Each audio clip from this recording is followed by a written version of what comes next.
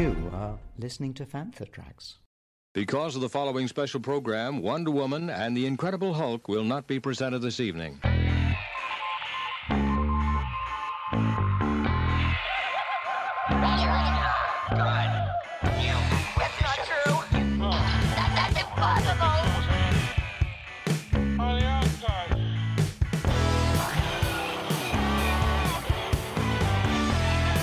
It's time to get all your Star Wars news in a single file. This is Making Tracks. Here are your hosts, Mark Newbold and Mark Mulcaster. It's not true. That's impossible. You're listening to Making Tracks Reaction Chat. I'm your co-host Mark Newbold, and this is a spoiler-filled episode. So if you haven't yet seen Chapter 19, The Convert, then why are you listening to me? Watch it and come back later. So, in last week's episode, The Minds of Mandalore, Din Djarin and Grogu headed to Tatooine to reunite with Peli Motto, hoping she has a memory core that Mando can use to revive the rogue droid IG-11. She doesn't have one, but offers to sell him the legendary R5-D4 instead.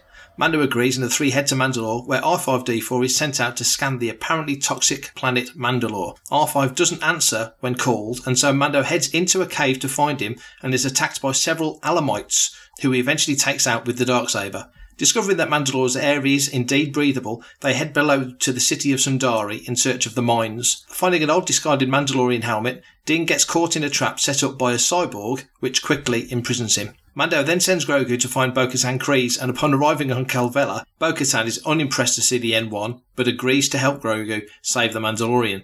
After killing the cyborg using the Darksaber, they share some pog soup, and Bo makes plans to take them all back to Calvella. Djarin refuses, insisting he bathe in the living waters. With Bo leading the way, he walks into the waters, reciting the Creed's words, but suddenly disappears and sinks to the bottom. Bo dives in to save him and brings him back to the surface alive, but as they ascend, she sees the opening eye of the mythosaur and realises that all the stories she was told as a child were indeed true. So, this episode, it's just myself, no Mark Mulcaster this week. He is full prep mode for Celebration Europe, and we can't miss out reviewing an episode of The Mandalorian, especially one as exciting as Chapter 19, The Convert. So, where do you start with an episode like that? There's so much to unpack in this episode, and it really is a tale of two halves. Or 3/3, maybe? That makes more sense. We open with Bo and Din departing Mandalore, and upon returning to Calvella, they're attacked by a TIE fighter squadron, TIE interceptors no less, which is kind of perfect with this being the 40th anniversary of Return of the Jedi. And what ensues is one of the best combat scenes we've seen in Star Wars. Mostly, I say space, mostly takes place within atmosphere and around the castle. Just the way it's put together, the visuals, the music, the moments, Din leaping out of Bo's ship, free fall down and get into the N1. Just so many cool moments that really highlighted what a great action show this is and how well ILM and all the other visual effects teams have worked to make this show, a TV show, just look like a movie. It's never looked more like a movie than it did in these opening scenes. And one of my observations of earlier episodes, there was an asteroid field scene in the first episode, which was beautifully done, but the music just didn't quite work. And yet in this sequence, it really did underpin what we were seeing on screen. Everything about it was great. It had a classic Star Wars feel, and you can't really ask for more than that. And so after the attack, we head back towards Bo's castle as they've managed to evade this TIE fighter squadron, only to find that TIE bombers are absolutely blasting the living poodoo out of her castle keep. That is now no more, and so they leave together, heading away from Calvella to, at that time, we don't know where. The moment, though, from that sequence that really stands out is the fact that Bo has seen the mythosaur and doesn't say a thing. When Mando basically says, "Did you see anything down there?" She's like, "Nope, didn't see a thing." So we know she knows, but she's not saying anything yet, which I think from a character point of view is very Bo-Katan, keeping her cards close to her chest. It's a sensible move, and it's something she can keep in her back pocket to bring out when she needs to, although there are issues of trust between various factions of Mandalorians. Now things get really interesting, because now we're heading to Coruscant, a place that we haven't seen too much in this era at all, outside of novels, of course. We've seen it in Andor, but that was the pre-Galactic Civil War version of Coruscant.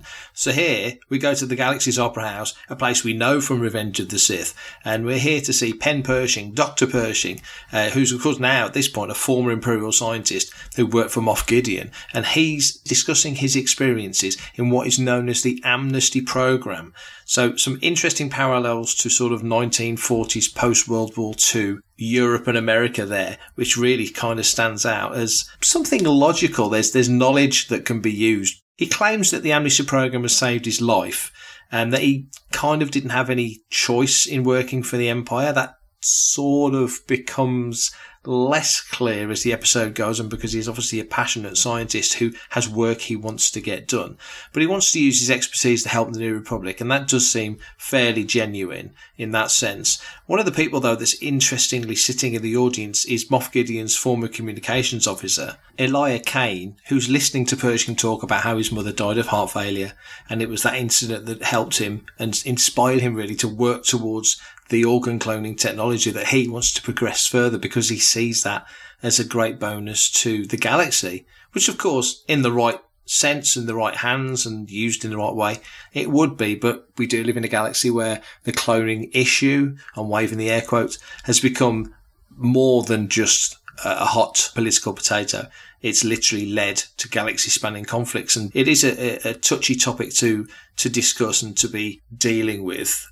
Hey, it's Alyssa Wong, writer of Dr. Aphra, and you're listening to Fantha Tracks. Pershing takes the taxi, goes back to his Amnesty housing, where we see him meet some of the other members of the Amnesty program, and here we realise that's where Elia Kane is involved. She's part of this Amnesty program as well, and they kind of recognise each other from passing each other on Gideon's ship, which was very, very interesting to consider. That then we kind of think as viewers that they must have met, but they didn't meet, which again makes all the sense because how many people are on these vessels.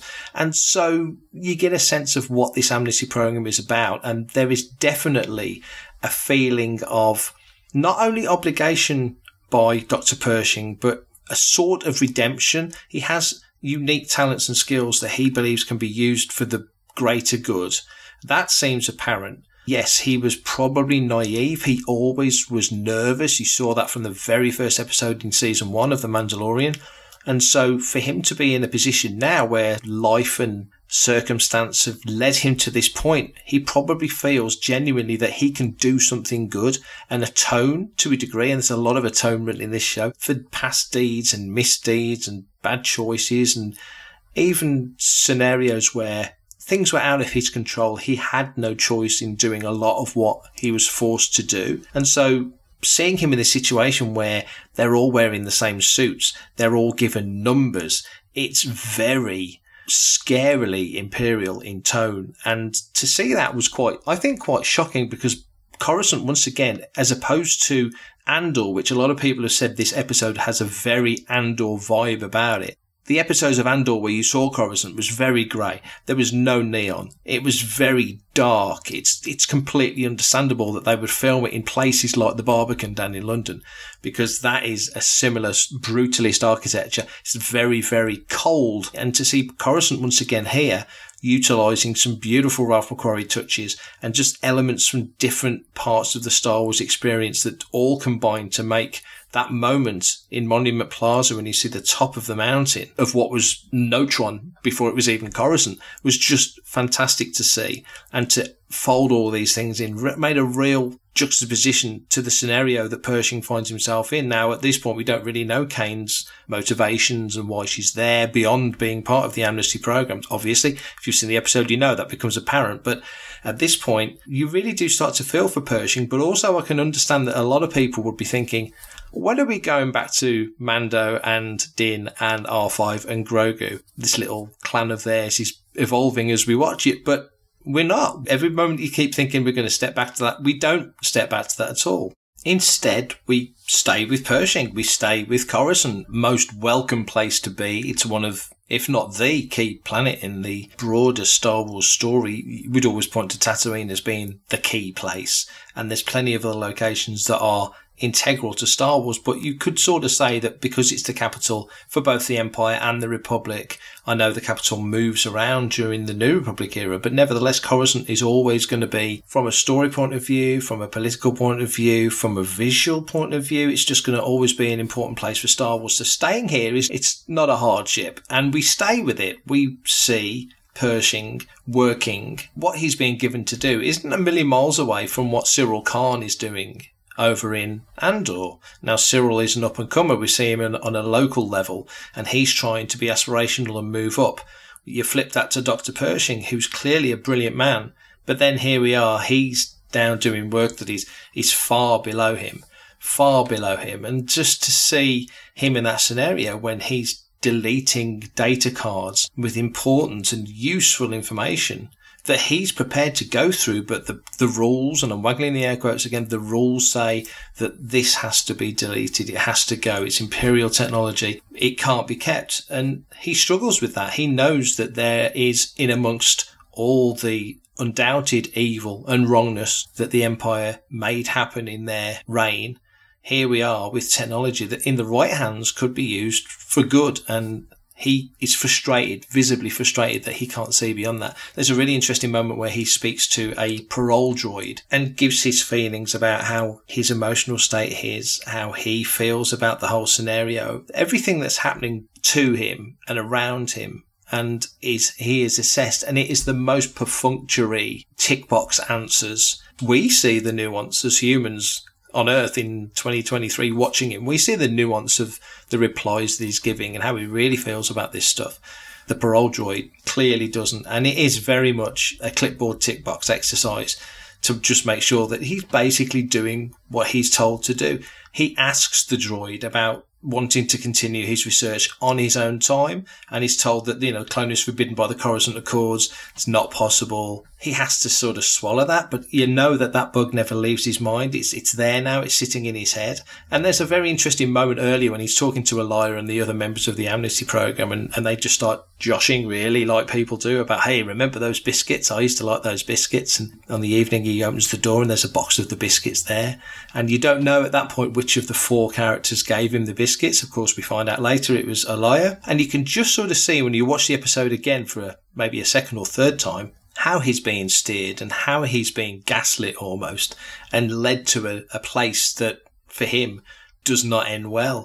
For everything in one location, daily news, reviews, interviews, podcasts, video, and social media feeds, bookmark FanthaTracks.com for Star Wars news 24/7, 365. Elia makes it clear that there are ways of doing it and asks him what he needs and what is required, really, to make his progress in this research that he wants to do. He says he needs a mobile lab station, and there are mobile lab stations on Coruscant because there's areas of the planet where they are basically scrapping and taking apart starships. Again, another massive Andor connection to Ferrix when they're scrapping Republic starships. And so together they get on a hover train and they travel out to a portion of Coruscant, a bit like the works in Attack of the Clones. You had that, very much had that vibe about it. When they find these abandoned Star Destroyers and cruisers and light cruisers, and indeed they go to Moff Gideon's light cruiser in the disposal yards after a really interesting sequence on the train where he's keeping his head down. She's really comfortable and has no issues in doing this, clearly, and no compunctions about breaking the law and being in places where she shouldn't be. He's petrified. He feels like everybody's looking at him. They're not, but he feels like they are, until they ask for the tickets and the droids come down and they're moving through the carriages and pushing, bustling, and eventually leap off the back of the train and land in this place, only to get inside the light cruiser and work their way exactly where they need to go, finding this mobile lab, taking the things that he needs, and then getting captured. Just the way it plays, and it's so much more elegant than I've described it. When you watch it for a second time, you realise clearly how she was leading him. I read somewhere it described as a honey trap. I wouldn't quite put it in those terms, but he wants to trust her. He's cautious, but his brilliance also feeds his naivety because he wants this so badly. He wants to be in a scenario where he can make these advancements, make these discoveries. He's a scientist at heart. And by the time he's captured, when the soldiers let her leave with the box and the Republic soldiers capture him and he's baffled, when he's on that table at the end with the Moncal technician about to go through the mind flayer, which the Moncal says, it's a 602 mitigator. It's a non-invasive experimental treatment. It's for your rehabilitation. It feels like THX 1138 happening. It's grim. Weirdly, when you compare Mandalorian to the Bad Batch, even though it's the cartoon, and you could say cartoons are for kids, or Mr. Chapek once said cartoons are not for adults, well, the Bad Batch, I would like to disagree with that very strongly, because the Bad Batch tends to be the darker show of the two.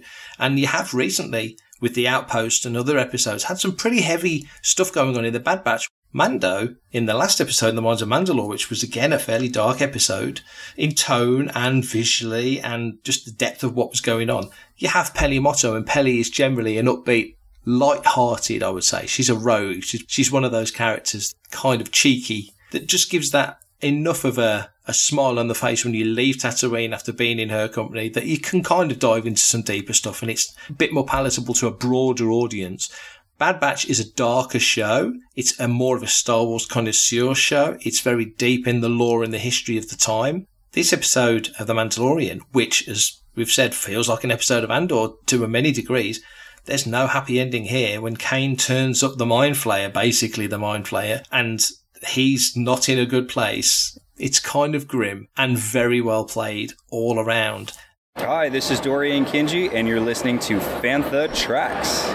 Just when you think the credits are going to roll, there we are, back aboard the Gauntlet, Bo-Katan Starfighter, and Jaren's there in the N1. They jump out of hyperspace over a planet. They don't say what planet. I kind of wish they did the Rogue One thing when they told you the planet. I do like that. And find out that this is where the Children of the Watch's covert is based. Mando explains that he's been to the Mines of Mandalore. He's bathed in the living waters. Of course, Paz Vizsla's there and just doesn't believe him. And Mando, thankfully, and if I remember correctly, it was actually Bo that did it, has a sample of the water.